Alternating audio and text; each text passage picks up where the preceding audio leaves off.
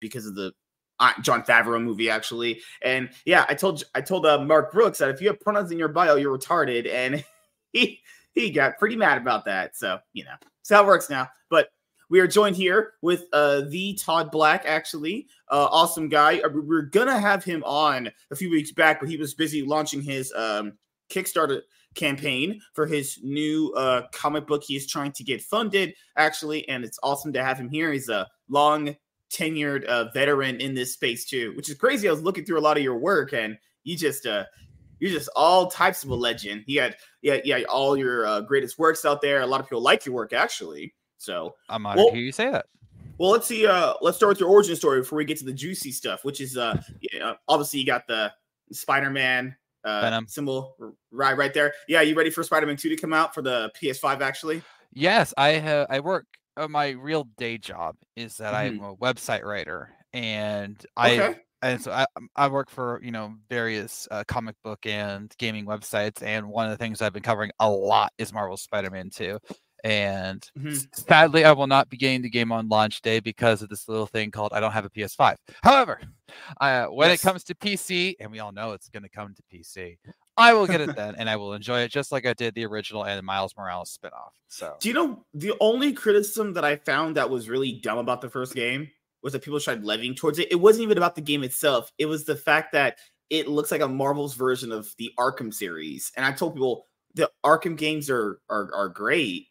Yeah, that's fine. Except for that Arkham Blackgate Origins Nintendo DS game, which people try to lump it together with the console ones, which I don't understand. The first Spider-Man game that they put out 5 years ago, which is crazy, it was 5 years ago. Just an absolute banger. I haven't had a chance to never played the game myself because I never had a PS4, but I did go through and watch all the cutscenes, so I know all what happened in the story. So when they announced that Venom wasn't going to be Eddie Brock, I was like, oh well, that's going to be Harry. Oh no, or it might be Norman Osborn. Yeah, who knows? They still got twists. Like that's the thing about this game. And going back to your original comment, yes, Arkham paved the way for so much, and Spider-Man took that, and not unlike the Arkham games, went in its own direction.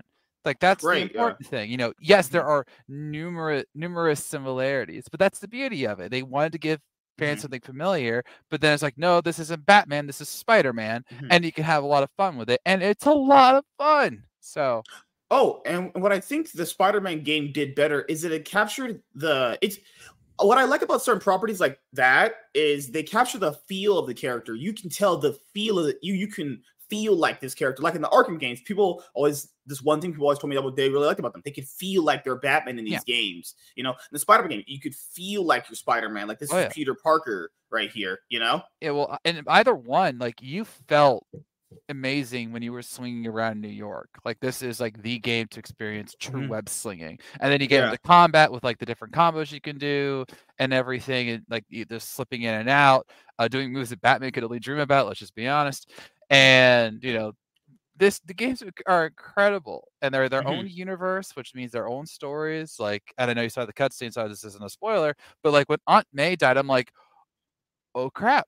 That threw me off. I genuinely thought they wouldn't have went there. Yeah, I was like okay. Because that's the traditional story. Oh, of course he's going to save Aunt May. And like, no. And that's going to affect the second game, which is clearly different from the Arkham City game because Batman actually wanted to save Joker, but the Joker's undoing did him in. Him pulling one of those jokes cost him his life, actually. And that was important. And then, of course, everything went off the rails with Arkham Knight. But we will not talk about that one. So, yes, I do agree. Honestly, and I haven't had a chance to play Arkham Knight ever because I didn't have PS4, but I did go through the entire game and see what happens. I was like, I don't know what people are saying. I still think City is the best one. But City's the best. I get why people like Origins. Origins has a great story to it, but if you're talking about it from day, because I remember growing up with these games and hearing everything about them as I was growing up, right? Yeah. And outside of Arkham Asylum, because I got in at City when that dropped, and I was going through everything when they announced that and Origins. And I remember the reason why people didn't like Origins, and once because of the story, no one ever says the story is bad. And you never hear people say the story is bad. The story is actually really good. Problem is the game, it's a bait and switch. A lot of people still don't like that. People claim that they don't like bait and switches. With that game, it was marketed as you fight assassins and Black Mask, and it was going to be this game where you kind of take on a more underrated Batman villain. people knew Joker would be a part of that. So most people thought Joker was going to be one of the assassins, actually, where he has an interaction with them on a different level. The game kind of did a bait and switch. They basically did what the Batman Hush movie did, except the story was actually really good to the point where people were like, I did not like how they handled the Batman Hush movie. Like, they're so lucky that their story was really good. Otherwise, that would have just completely ruined that whole game. Actually, I but agree. We'll get into your origin story. So, how did you grow up, man? Well, I grew up on superheroes. Like, I grew up on the '90s golden age of superhero cartoons. Batman animated series, Superman animated series, Justice League, Spider-Man, X-Men, like everything had like a really good animated series. Oh, those were the days. And that would influence me heavily throughout the years. And then when I went to college for video game writing, actually, I went to my very first Comic-Con in C2E2, and I went to a panel called Making Comics the Marvel Way. And I had been throwing around this idea for my own superhero comic series. And I went to the panel, and at the time was, wait for it, Iron Man writer Matt Fraction. And because he was doing his legendary run after during Dark Reign. And I asked, I have an idea for a comic. What should I do? And Matt Fraction looks at me, he goes, if you want to make a comic, go find an artist and go make the comic. Okay. 2 years later, I find out that it's a lot harder to make a comic, and because you need this thing called money. And I needed to find an artist, and it took me a while, but eventually I made my first comic, Guardians #0. And then I made #1, then #2, then I almost went broke, and so I had to stop. And so about 9 months after that, I got back into making comics, and things slowly started churning. We made 20 issues of that series before I put a pause on it. And then I just had all these other ideas I wanted to make. And so I went to Kickstarter, which is part of the reason I'm here. And I started making like one series after another, after another, after another. And because I just have all these ideas in my head, and people often ask me, well, Todd, why do you make all these different kinds of stories instead of focusing on one? And I'm like, because a whole lot of people like a whole lot of series or genres. Not everyone is a superhero fan. Okay, so here's fantasy, here's sci-fi, here's anime, here's Disney Pixar style, here's a mystery book. I've gotten so many customers at my Comic-Con tables because I have a variety versus just one genre that I can do rather well. And I love those genres too. Every genre I write in is something that I have a connection with one way or another via comics or movies or video games or television. So it all speaks to me, and I've got a lot more ideas left in my head that I want to create. So it's crazy that you bring up all this, because people usually tend to have one genre they stick to. Remember, even the YouTube algorithm always tells you, or like how YouTube algorithm puts you in, or how anybody does things on like Twitch and all these places with anything involving the internet. You stick by one thing, you pick something that you've always liked, that you love a lot, you stick with one thing, and you grow that way. But the more I got older, man, the more I told people on my other YouTube channel that I had to lose because YouTube's rules or whatever, which was I love so many things. It's not that I don't love Yu-Gi-Oh! It's more like I want to talk about different things, though. There's days I want to talk about just anime. There's days I want to talk about just video games, or I don't know, anything else I've learned throughout my whole life involving a lot of this stuff. No, that's exactly how it is. And it's not wrong to love one thing over everything else, but you have different tastes. You have different things that you love, and then just things open up to where it's like, oh, I have this new appreciation for this particular genre because look at all these things that have come out recently. Anime is a great example. When I grew up, the main anime that I was watching was Pokemon, Yu-Gi-Oh, Dragon Ball, and whatever else was on Toonami. And that was it. And then after that, when that kind of went away, I dabbled in anime here and there, but it was just never really on TV. Then about 10 years ago, we had the anime boom because of Attack on Titan, because of My Hero Academia, because of the turn of Dragon Ball, and everything started to grow from there. And now you got Jujutsu Kaisen and Chainsaw Man and all these anime. They're just like, holy crap, these are actually like really cool or really dark or really deep, and you almost wonder. And like every season now, there's a new anime season, like a season that's like, oh, what's the ones I might be watching now? We didn't have that 10 plus years ago, but we have it now. And that's why anime is so huge again. So sometimes things just open up. You're like, you know what? Maybe it is time to jump back into that, and you get your love all over again. So, Spy X Family, there's one. And then I think your genres. I was looking. You did Guardian, Greatest Detective. It's also based around Sherlock Holmes itself. Yeah. Then you also had man. I can't remember the name. Fudging Hell. Oh my god! It was the girl one. Home? 10,000 Miles, right? No. Yeah. No, 10,000 Miles about the brothers. Home is about the Home, right? Yeah. So let's go through a lot of these stories that you're actually known for. So let's start with Guardians. You met Matt Fraction, legendary comic book writer guy, and then that kind of gave the inspiration to do this. So Guardians, how long have you been with this series? You created this a long time ago, I imagine, this was my very first series. This is the one that... So how long ago? It's been like, what, 8 years? 10 years, something like that? 8-9 years, give or take. Okay. And they do a celebration one-shot issue like some books do, actually. Maybe the main character's like all married now. He has all kids and stuff. He's sitting by the fire telling like, back in my day, kids, Grandpa, tell me the stories. You never know. But yeah, that was the first series I did. And that was in the I'm only going to do superhero comics mode. So I was in that mode at one point in time because superheroes was my thing and I loved it. And I wrote 20 issues of that series, which still sell to this day. And it was popular. It's just my take on the superhero genre about two beings brought into a city to defend it, but wondering if there was more to their life than just the purpose they were created for.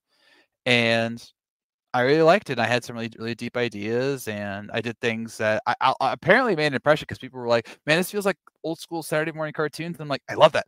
I'll take that and run with it. Like, give me that kind of a compliment.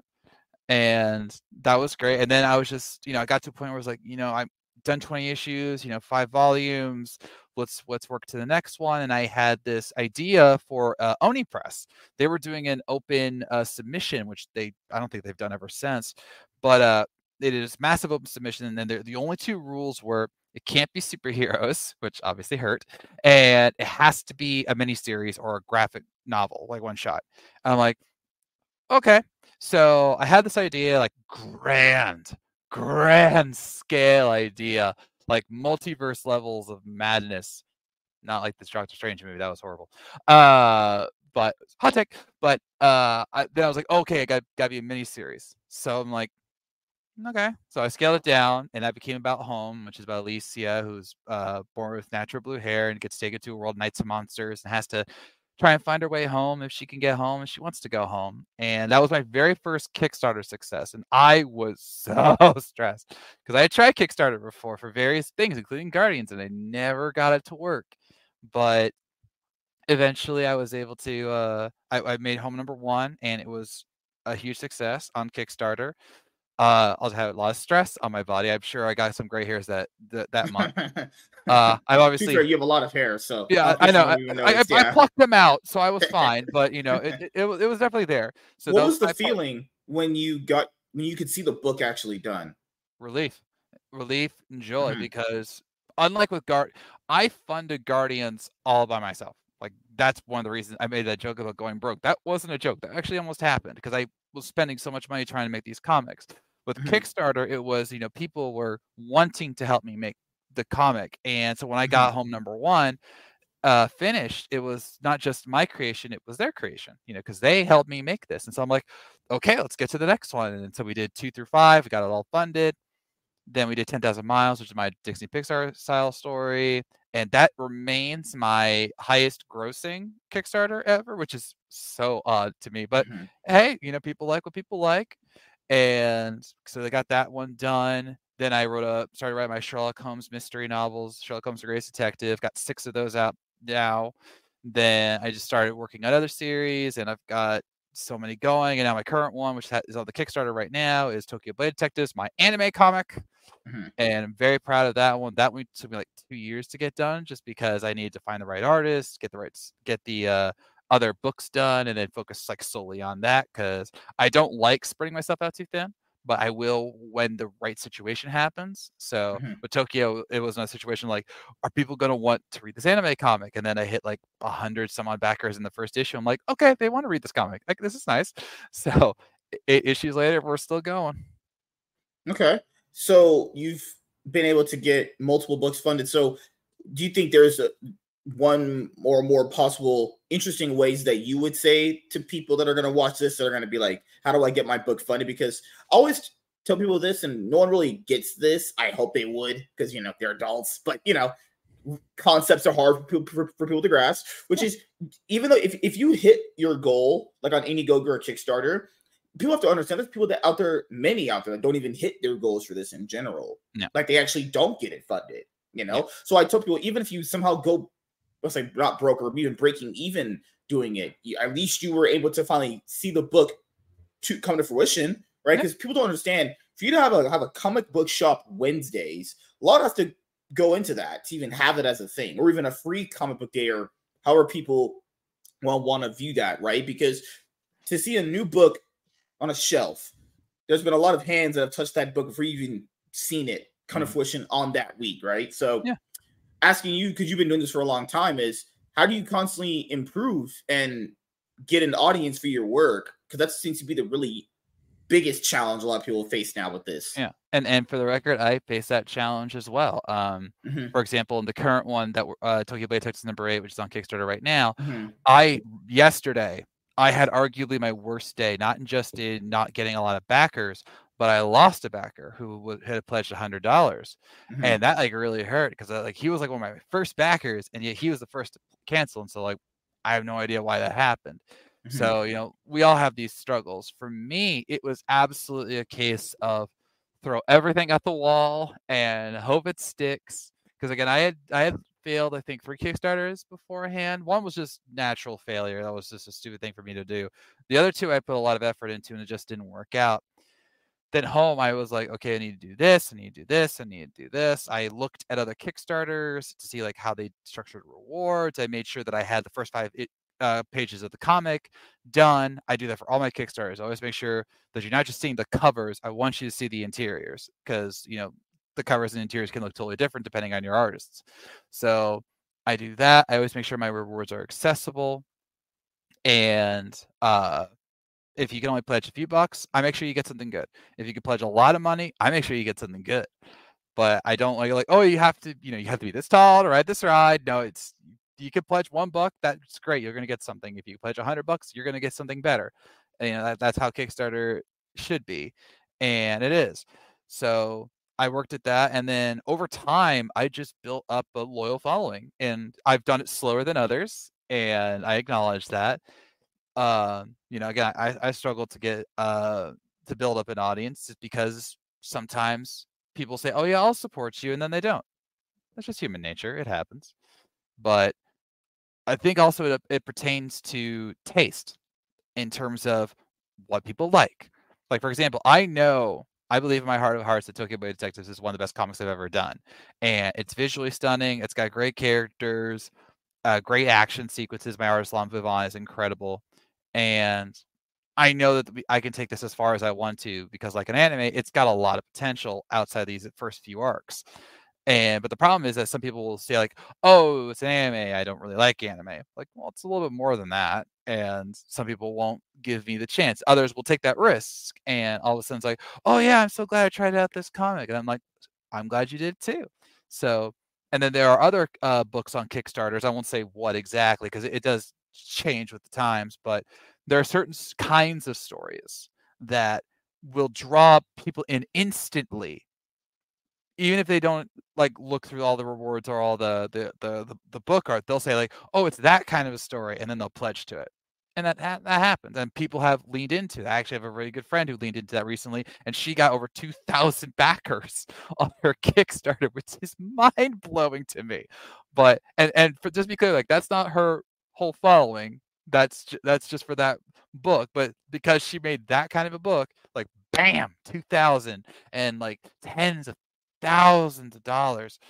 So, you know, there's a lot that goes into it, but you I think said the wisest thing, where even if you just break even if you just make the goal, you still made the goal.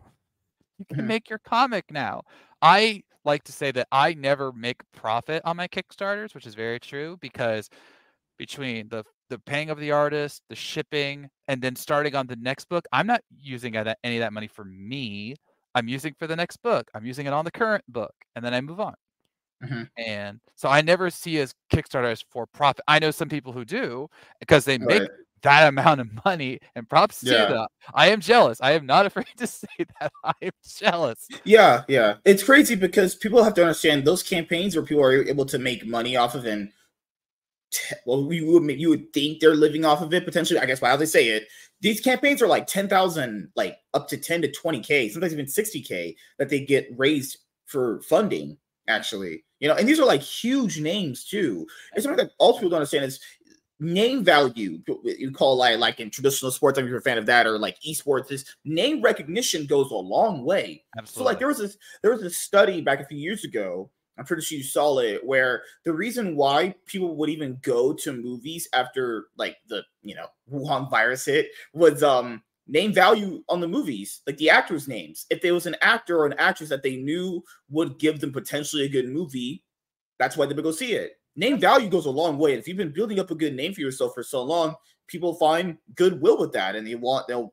willingly support it. Now, there's that other dark angle to that too, where people who you'll be around will say they'll support your work, but then they don't. Now for me, I have to figure out, why would someone say they want to support me and they don't? But I guess that's what people do. They just kind of say the right thing because that's just the easiest thing to do. Is kind of how I theorized it over these many years. Actually, it's so weird. It's like, if you don't want to support, you're not obligated to. I was just saying, if you want to do it, you can. Yeah, it's a very complicated process, and Kickstarter has evolved greatly over the years that I've been using it, and even today. But a great example for your name recognition is Brent Sanderson, the author. Like, he did a Kickstarter out of the blue for one of his new books, and it, like, day one, like, thousands of backers, thousands, because that's who he is. He's this famous author who is known for quality of books, and then he took his success and actually went around and pledged to other Kickstarters just to support them, which I'm sure so many people have, like, oh my gosh, this famous author put back my book, and I'm like, that's really awesome. But he can do that kind of name recognition, and there are video game studios who sometimes do that. I remember in like the earlier days, Veronica Mars got an entire movie funded on Kickstarter just because they promised that they were going to bring the original cast back, and they did. And that's name brand. I am not a name brand. I am just a humble guy with a fro. But I'm trying to build up my name, and the people who have read my comics and have been with me since the beginning of with Home and 10,000 Miles and even Tokyo, I deliver my rewards on time. If they're not on time, I let them know, and I make sure that they get the best comic possible, and then that's why they keep coming back. So if I had to build it up slowly that way, that's exactly what I'm going to do. And what do you think? Because you've been doing this for a while, so I want to ask you this too. How does someone improve just writing a story in general if they're writing for a specific genre? It's for me, it's not just about how do I say this fairly. Some of it is instinct. I will admit that, because like with Tokyo, when I came up with that idea, it was in the most random way possible. And then all of a sudden the floodgates opened in my head, and I had like all these ideas, and I'm like, so I actually had to write them down because I had so many. And then I'm like, okay, well, here's the ideas. How do I build that up? And sometimes it was just easy. I'm like, okay, this character's going to do this. This character's going to do this. This is what's going to happen in the future arc, et cetera, et cetera. And then other times when you're really writing, like especially like the longer form stories, like with my novels that I do, sometimes you just need to keep writing for so long that you just develop the characters' voice in your head. Like when I really started writing, it was a fan fiction, and in the beginning, I was petrified because I'm like, are these characters going to sound wooden? Are they not going to be enjoyable? Are people not going to like them? And then by the end of the book, I was very easily saying, okay, this person's going to say this person's going to say this. Oh, this is the choice that they would make, and why? And it wasn't even hard. I'm like, no, that's who she is. No, that's who he is. That's what they would totally do. That you're so in tune with them by a certain point that what's going to happen, even if you don't realize it up until that story point. So my biggest piece of advice is just you keep writing.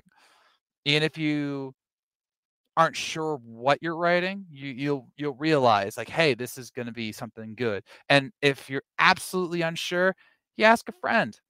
I've had multiple stories get looked over by friends, editors, fellow writers, and I go, "Hey, I'm at a loss here," and then they'll say something. I'm like, "That's what I needed," and then I can take the story off into the direction I need it to. So sometimes it's you, sometimes it's just the process, and sometimes you need a helping hand. There's many, many ways to improve. So, do you think for a writer that they should dibble and dabble in different genres to improve their craft, like learn from different writers about what other crafts might be to hone in their own?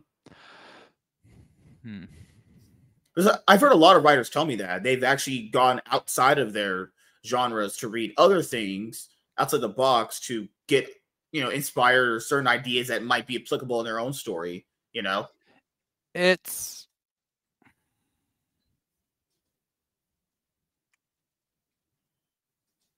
There's a joke I like to make. It's from the show Red versus Blue. it's why are you trying to get out outside the box? The box is there for a reason. I like the box. I was like, I like the box. It's safe inside the box. Okay. For some people, that is absolutely what they should do. But for other people, it might not.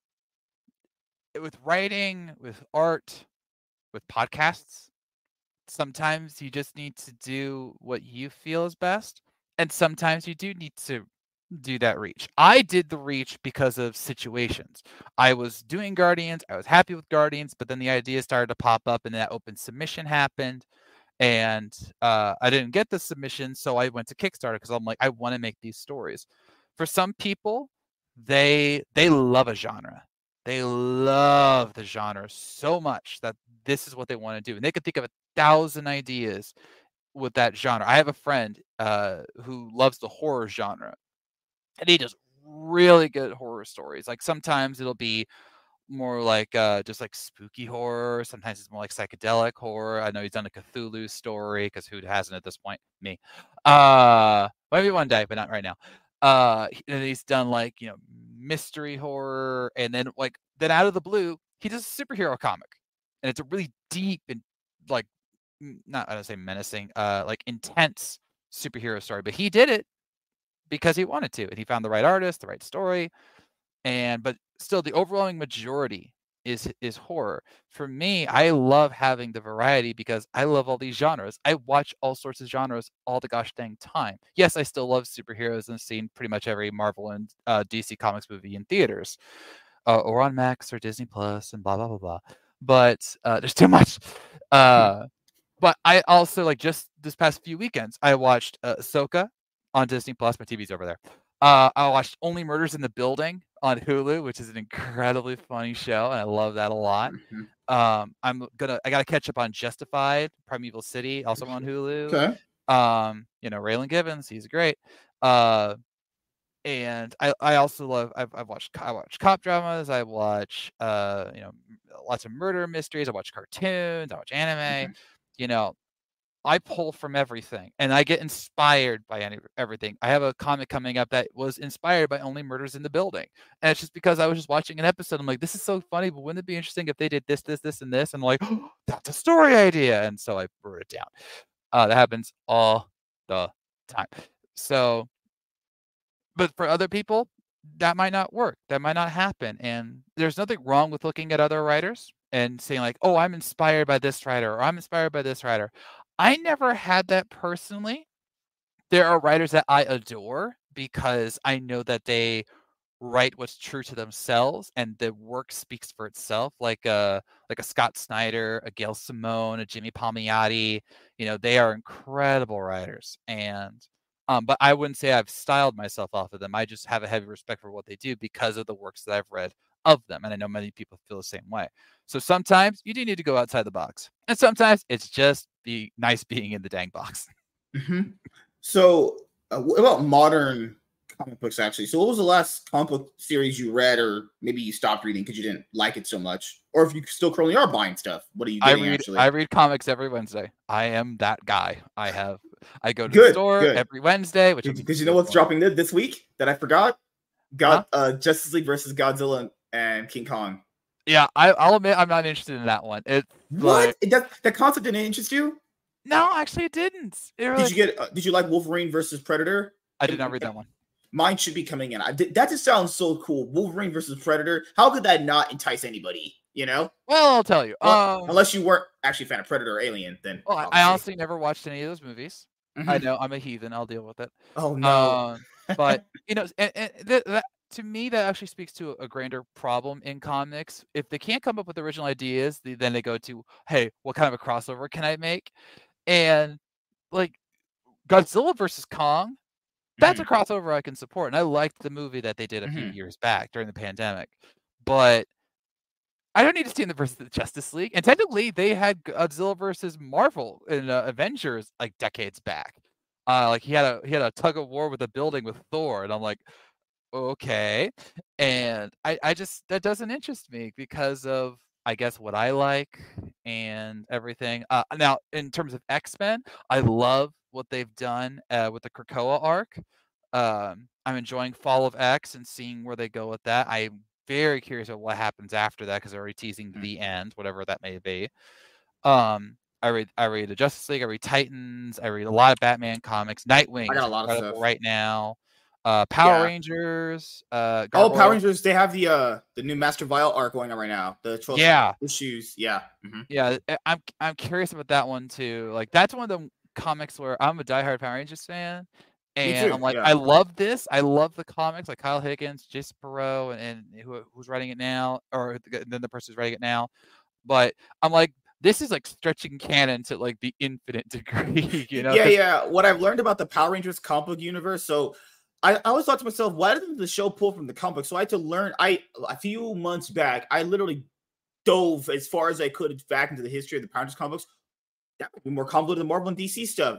I tell people, there's no way that I'd explain it to you in just one podcast because my brain would actually just info dump so much shit on you. But for the most part, it is technically true.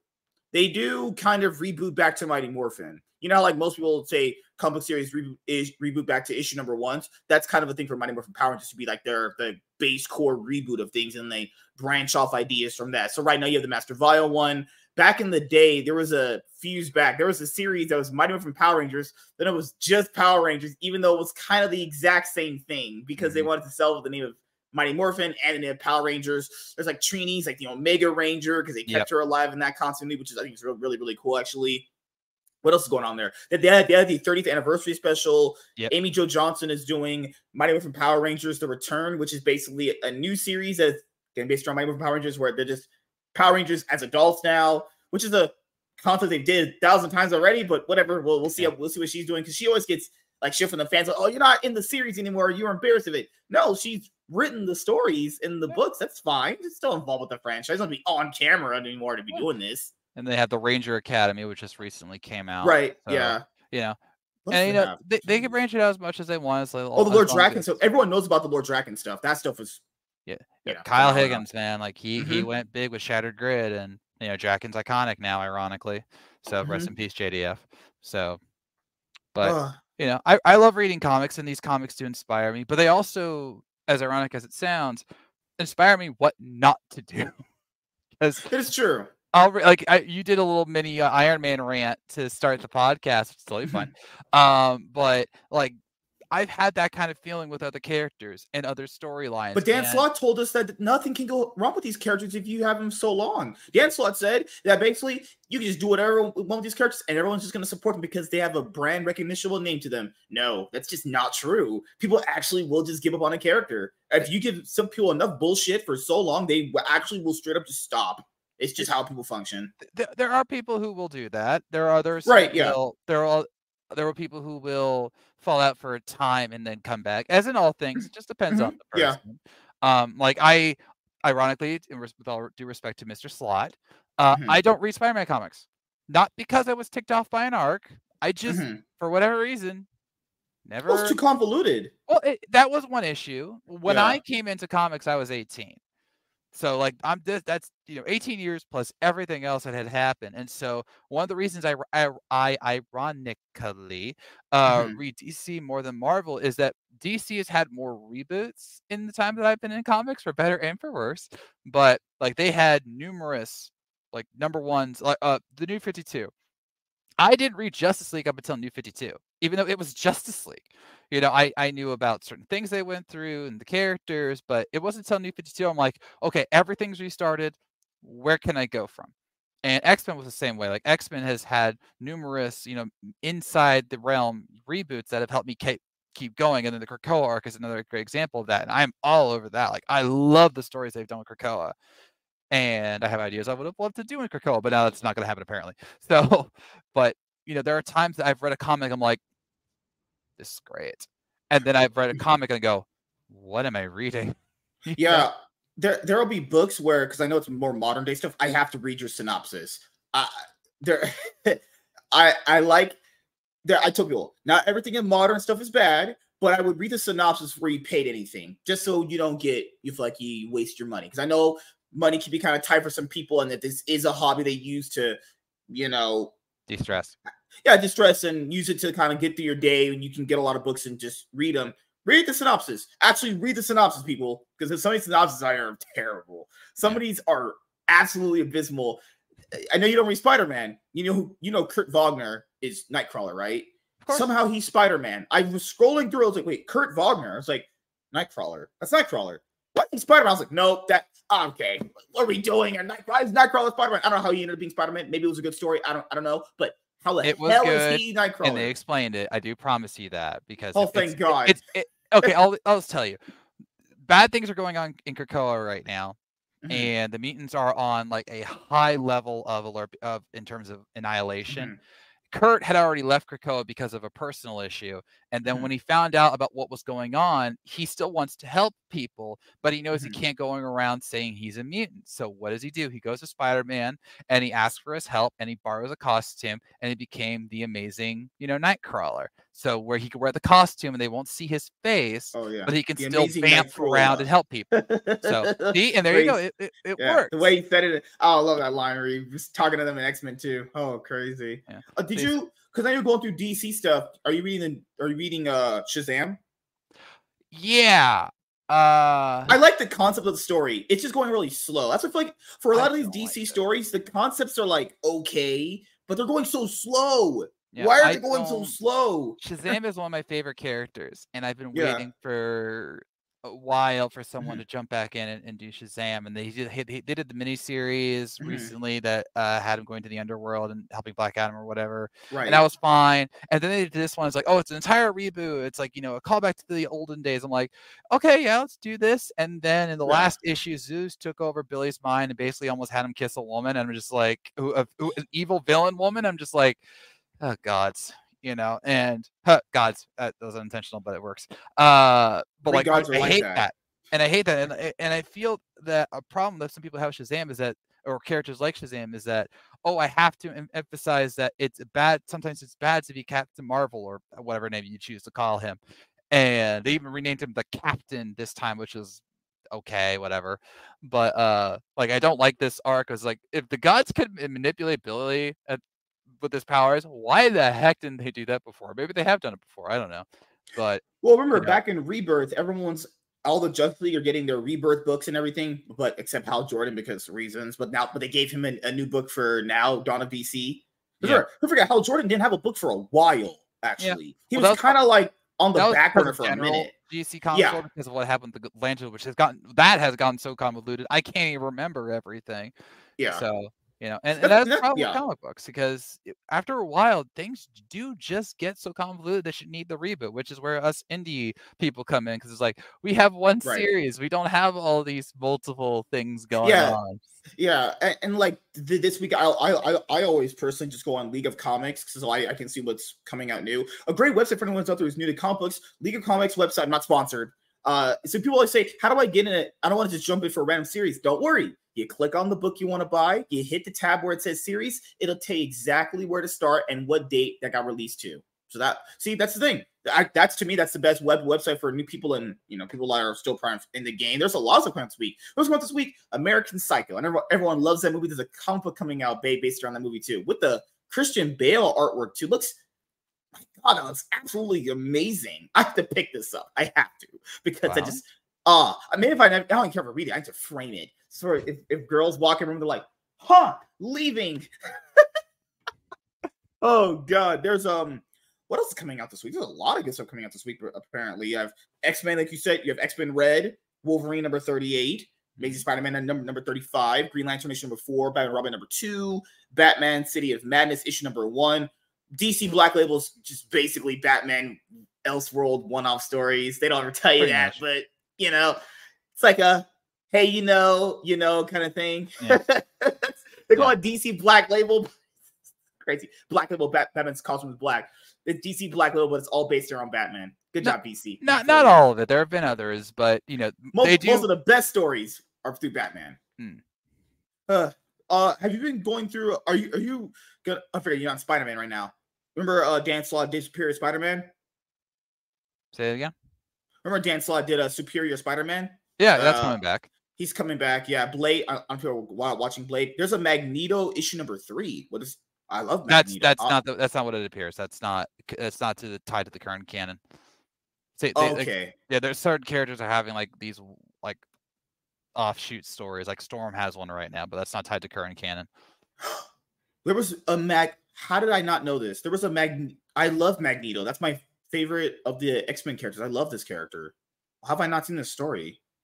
Oh, seems like maybe I'll dip my money into. Who knows, actually? But given your new adventure you're on, so how you liking it? Getting your how's the process been for your new Kickstarter campaign? Actually, it's going well. We at the time of this recording, we are fully funded. We have 56 backers, so very happy about it. Okay. We were funded in like less than 2 days. So that was really nice. Again, I lost that backer the other day, but we shall prevail and everything. But this is the end of the second volume, so I feel this is a perfect time for people to catch up. So we have rewards that'll help you catch up on the entirety of the series, all 8 issues. You can get them digitally, you can get them physically, you can get drawn into the book, you can get beat up in the book. That was a surprisingly popular reward when I posted. It's like, hey, you want to get beat up by a big muscly dude? Sure. Like, okay. You can get, and there's even rewards where you can get basically every single comic I have ever made for either $15 or $150, depending if you want physical or digital. And you have a website people can go to and buy your books? Right? I have an Amazon page. Just look up author Todd Black, or I'm on Global Comics. I have most of my series there. Okay. And so I'm proud about that. But Kickstarter is a place where you can get like all of them in one shot, pretty much, including some that aren't available on other sites for one reason or another. Like I have a wrestler biography that I've written. That one you can get on the Kickstarter. So, and for those of you who never heard about Tokyo Blade Detectives, it's totally fine. Like I say, you can catch up on the whole series. It's about Japan 200 years in the future.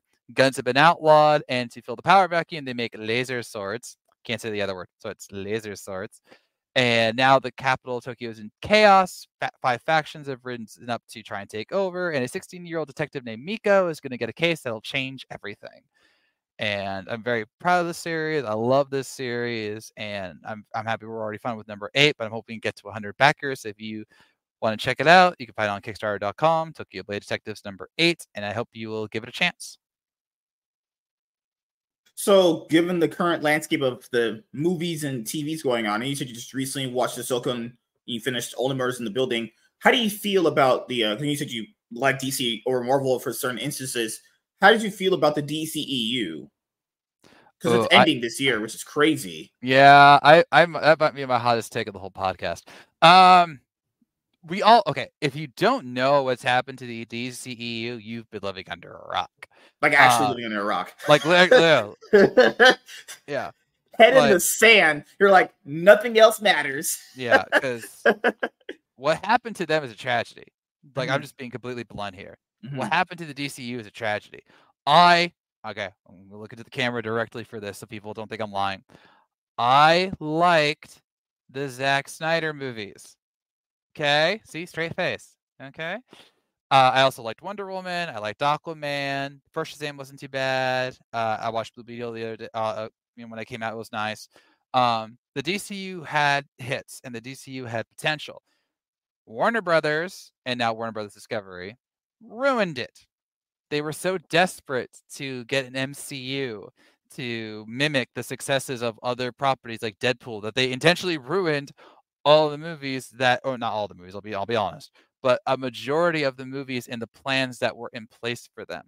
They didn't have faith in Zack Snyder, despite the fact that he was making these good movies that were doing successfully. David Ayer had a hit with Suicide Squad. They're like, no, you got to make it more like Deadpool, and it did well at the box office despite being panned, which is infinitely ironic for me.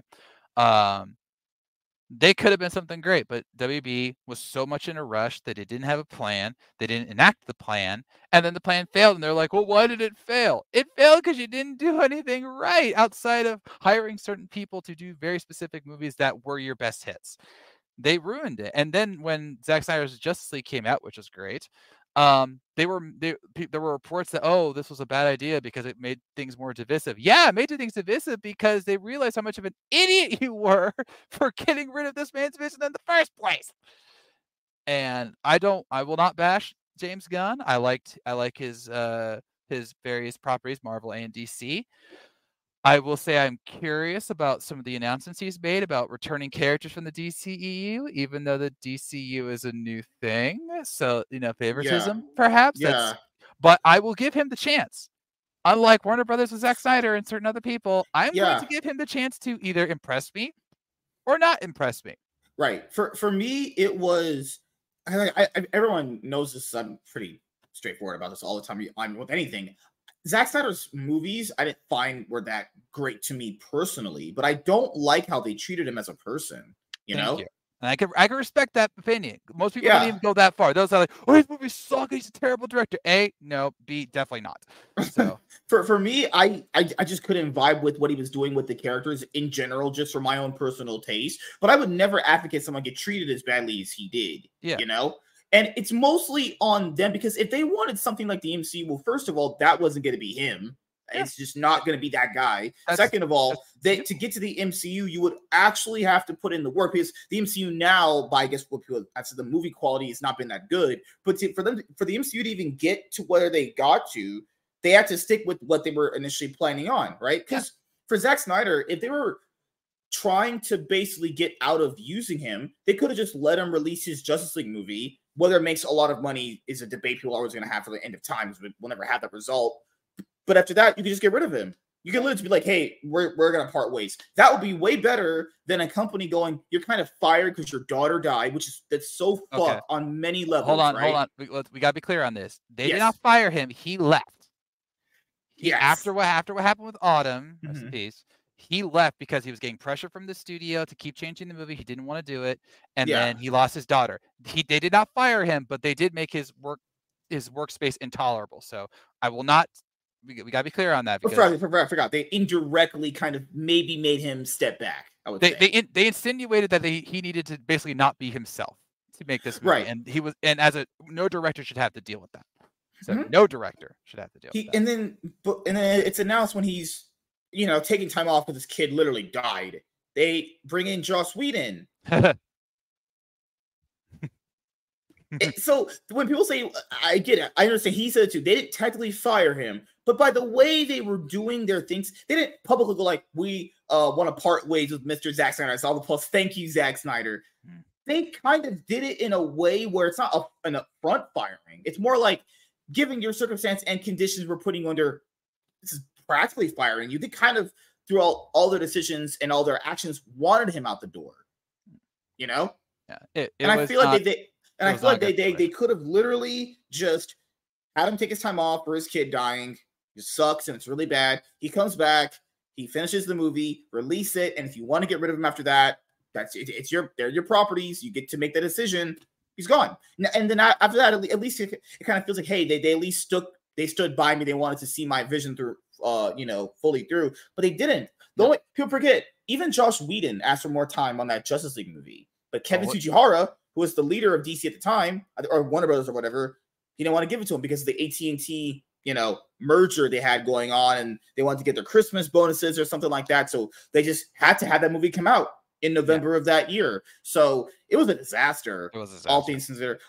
And K-Dot asked me, well, what would you have did if you're in a position? Because it's always a what if scenario. It's like, what would you did? Would you have lost your bonuses and given him the time to work on the movie? I've been like, yeah. Because if you already know leadership is changing, that's not really going to matter for like the person putting out the movie divisions, right? Leadership is changing.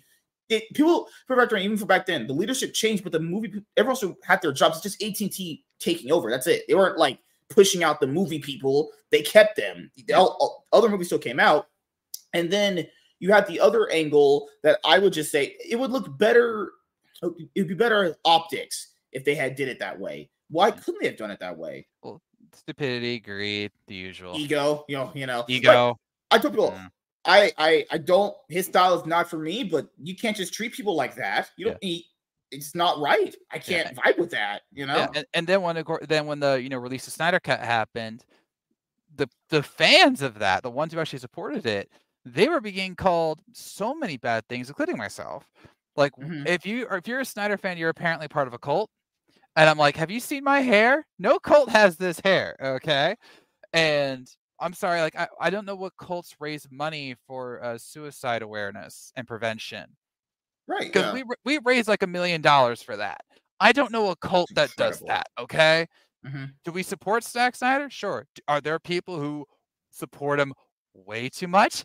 Yes, there are. But I could say the same thing about MCU people because I've seen them on the internet or Star Wars people. There's crazies in everything. There's crazy activists and everything. That no one, if people understand, nobody, even people inside those fandoms, like you're saying, no one likes those people. They hate those people. They're not good for anything. I saw someone who said that the movie The Batman with Robert Pattinson was a failure because it didn't make $1 billion. I'm like, okay, first of all, the movie was still reeling from the movie industry was still reeling from the pandemic. It was a very specific kind of Batman take, and not every Batman movie has made $1 billion. Not everything is going to be the Dark Knight trilogy, and even the Dark Knight trilogy didn't have all $1 billion makers. Batman Begins wasn't $1 billion maker, if I recall correctly. That's true. It's the latest two that did it. We sometimes have this impossible standard for movies, Marvel and DC, among others, that they have to do this. That's not fair because of circumstances, because of quality, because of timing and placement. Movie budgets it's too. Because I think people don't ever see it from a point of view of. If you're looking at it from a studio point of view, it's 2 point of views I like to look at it. A studio point of view is marketing budget, a movie's actual budget, and what it has to make. Because I think fans don't understand that they're not doing some of this stuff for the good of their health. This stuff has to make money. It has to make legitimate profit. Now, because in business, there's a difference between making money, making profit, and breaking even. They need to make profit, like big, huge numbers. So these movies, when these like big blockbuster tempos come out, they have to make money. It's just kind of the nature of this, And for a fan, since if you already supported a movie, in my opinion, it making good money kind of is irrelevant to you. But then again, if it has to make a lot of money because that's how people ask for sequels and all that stuff. But even in movie history, some movies have made nothing and still gotten sequels, which is crazy. And some movies have made a lot of money and it took them forever to get a sequel, like Avatar, which then came out and made billions of dollars. See, sometimes waiting is a good thing.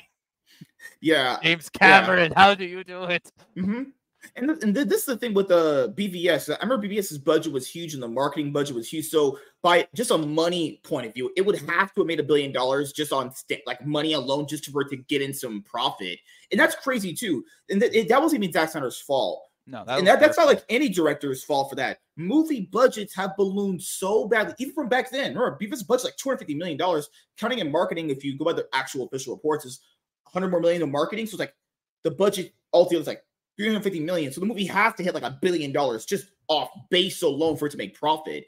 And that shouldn't be that way. No. Why? What made budgets get this big? Superhero movies. Right. Like budgets have been ballooning hard. Yeah, so when fans were like, it didn't make $1 billion, I think they're looking at it from a different point of view. Whenever I say that, I say from a money standpoint, it had to have done that. It had to have done that. Yeah, just from a money standpoint. But then again, DVD sales, I don't technically count that, but they do. So you have DVD sales, they said, or you license the movie out to different networks like FX that gets the money too. So maybe the movie did on the back end of other revenue streams make $1 billion, but just from a money standpoint, it had to have done that. But given the budget that they gave him, I mean, these are like sink or swim budgets, though. Yeah, they can be. But again, they also have to remember that the theatrical version of BVS, which I really enjoyed, and I know many people did, that was like the first movie that had the serious WB edits. That's why there was the Ultimate Edition, which I have not seen yet, but everyone who has told me is like, no, it's vastly superior to the theatrical version. Even people I know that have hated that first theatrical cut, like you said, have that actually given like the Ultimate Edition is pretty good. See, that's crazy. Yeah, it is. And like I although I highly doubt it'll ever happen, sadly, if we were to ever get the David Ayer version, the Ayer cut of the Suicide Squad, I feel that it would be the movie that we were promised. And because he has said it's entirely different, things happen. We know things happen in it that don't happen in the theatrical version for numerous reasons. And I would want to see that because I feel he deserves that. But whether it happens, there was a new report now that says that WB is going to be bought by Universal. So, oh no, I know, I don't know. So like I'm not saying the DCU is doomed. That's not what I'm saying. But they got to get their stuff together. Like, dear God. No, man, I fully agree with you, man. And it's one of these things where I wouldn't want Universal getting them. I kind of like the competition, so I would want Apple to buy them. Why can't Apple just be like, you know what, we'll just buy you? I don't know. Apple doesn't need any more power. Let's just be honest. That's true. It doesn't need any more power. Neither does Microsoft, because Microsoft essentially owns a lot of the video game world now, based off their recent acquisition. They're trying to. Like, they still. Oh, I forgot, it hasn't fully gone through. That's well, not just that, but like even with their acquisitions like Bethesda, now Activision Blizzard, they still got ground to make up. Like they are buying like the biggest things possible. But Sony and Nintendo are still here, or they're here. And I'm a Nintendo fanboy, born, bred, mushroom fed, so I like making fun of Microsoft all the gosh dang time. Did you like the Mario Brothers movie that came out earlier this year? Hot take, I never saw it, and I don't have an intention to. What? Same here.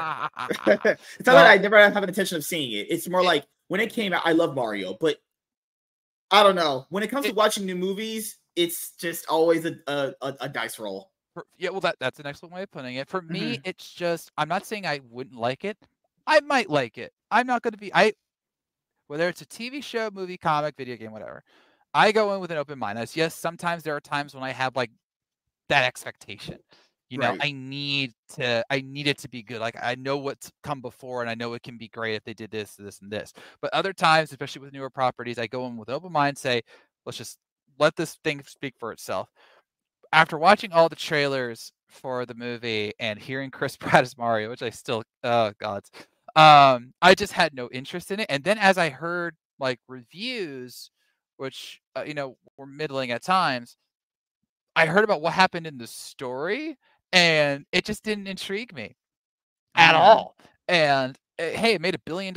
I so happy for them. I really am. Yeah, they made a lot of money through it. They made so much money, and now Jack Black might sing Peaches at the Oscars. This is the world we live in, and that's great for them. But based on even the team behind the movie, I had to talk about stuff on my own podcast, but even the team behind the movie said that they, at times, the movie was hanging on by a thread.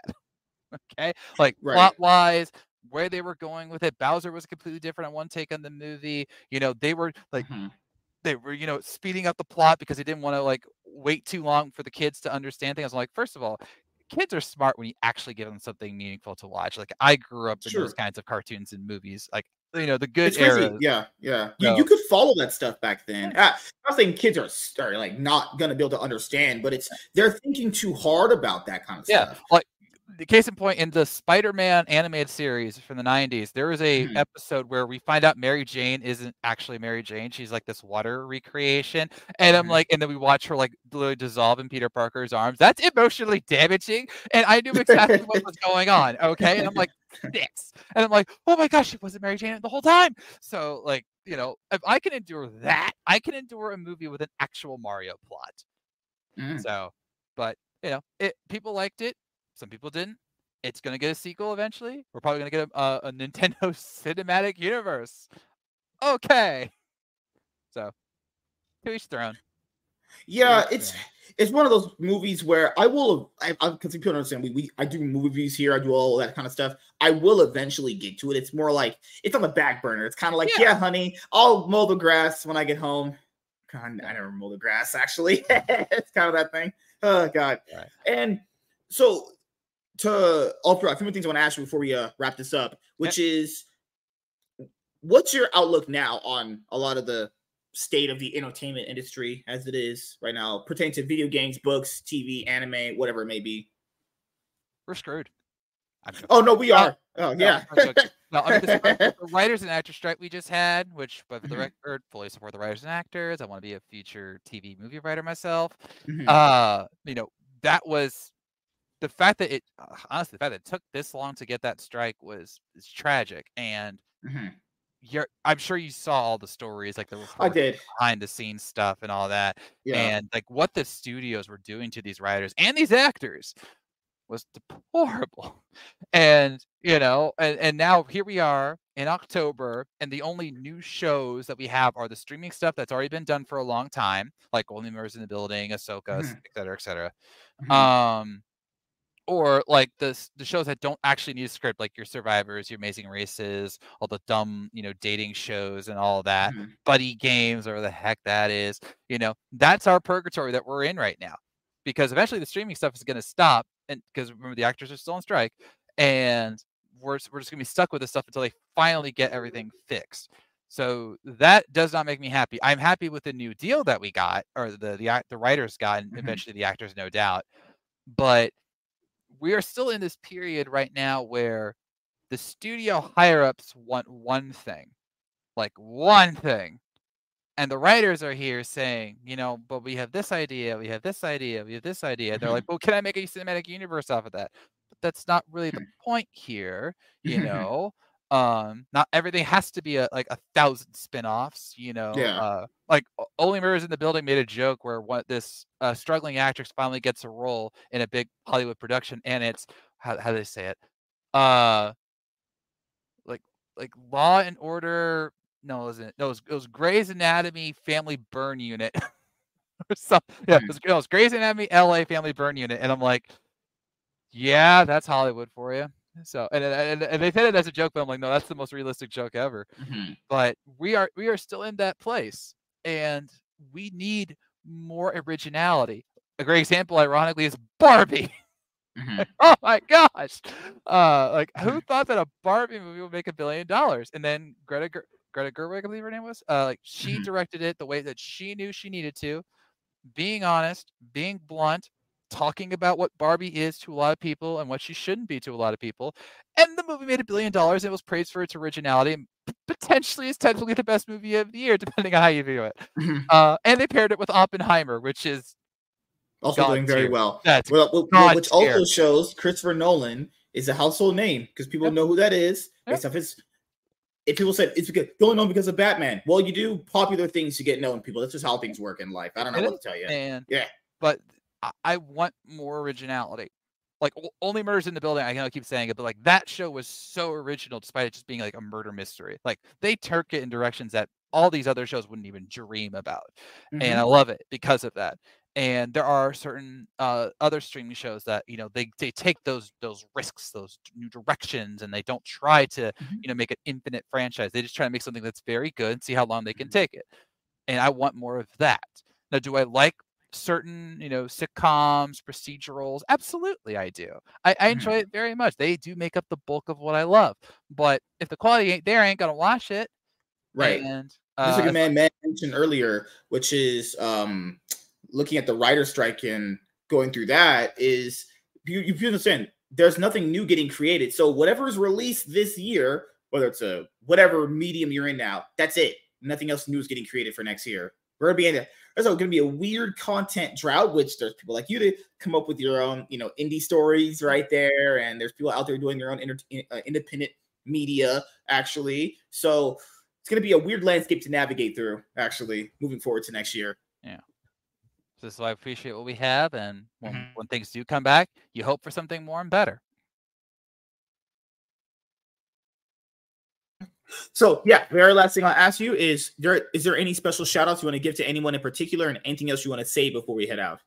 Well, to anyone who is watching this who has supported me in the past, I thank you. When I was reaching out to certain people about the Kickstarter, he goes, oh, I had this one guy go, oh, I'll support you, I really love your work. And I'm like, well, I appreciate it, man. He goes, hey, I like quality, that's just the way it is. And that please don't fail to tell the creators that you support that you enjoy their work, it really matters, you know, especially if we're having a bad day. If we hear that like a fan liked our book, it really matters. Like I love when I get repeat customers at Comic-Con and they go, "Oh, I love this book. I want to see what else you have."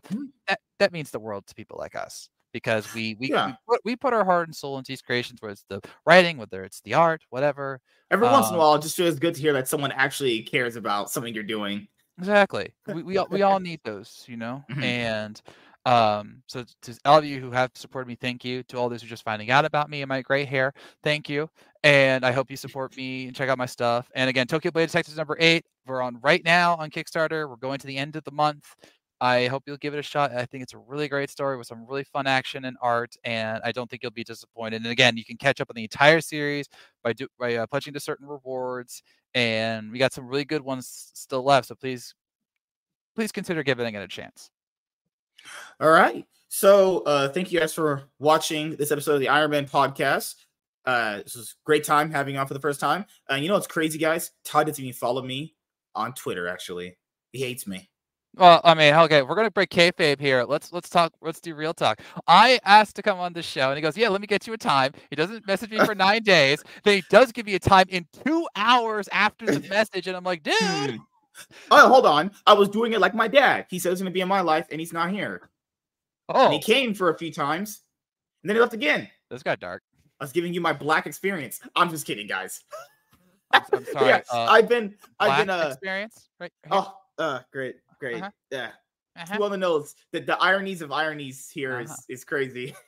But I will apologize to anyone who's watching. So if I gave you a time, and my whole life has been, let's say, upside down for a hot minute, because moving, getting things together, working, doing these shows. Oh my goodness. I do apologize, man. I'm so sorry. I've been messed by so many people to try and get on, but glad I finally had to get you on and talk to you, because I saw you were doing some good stuff. So, you know, always got to bring on the successful people here. To show people, the newbies, how it's done. You know, you're like an old man now in this game. You're like, back in my day. I feel old. Trust me, I feel old. Well, thank you guys for watching. Hopefully, you guys support Mr. Todd's books and his future endeavors. Actually, follow him on Twitter, and we'll see you guys later.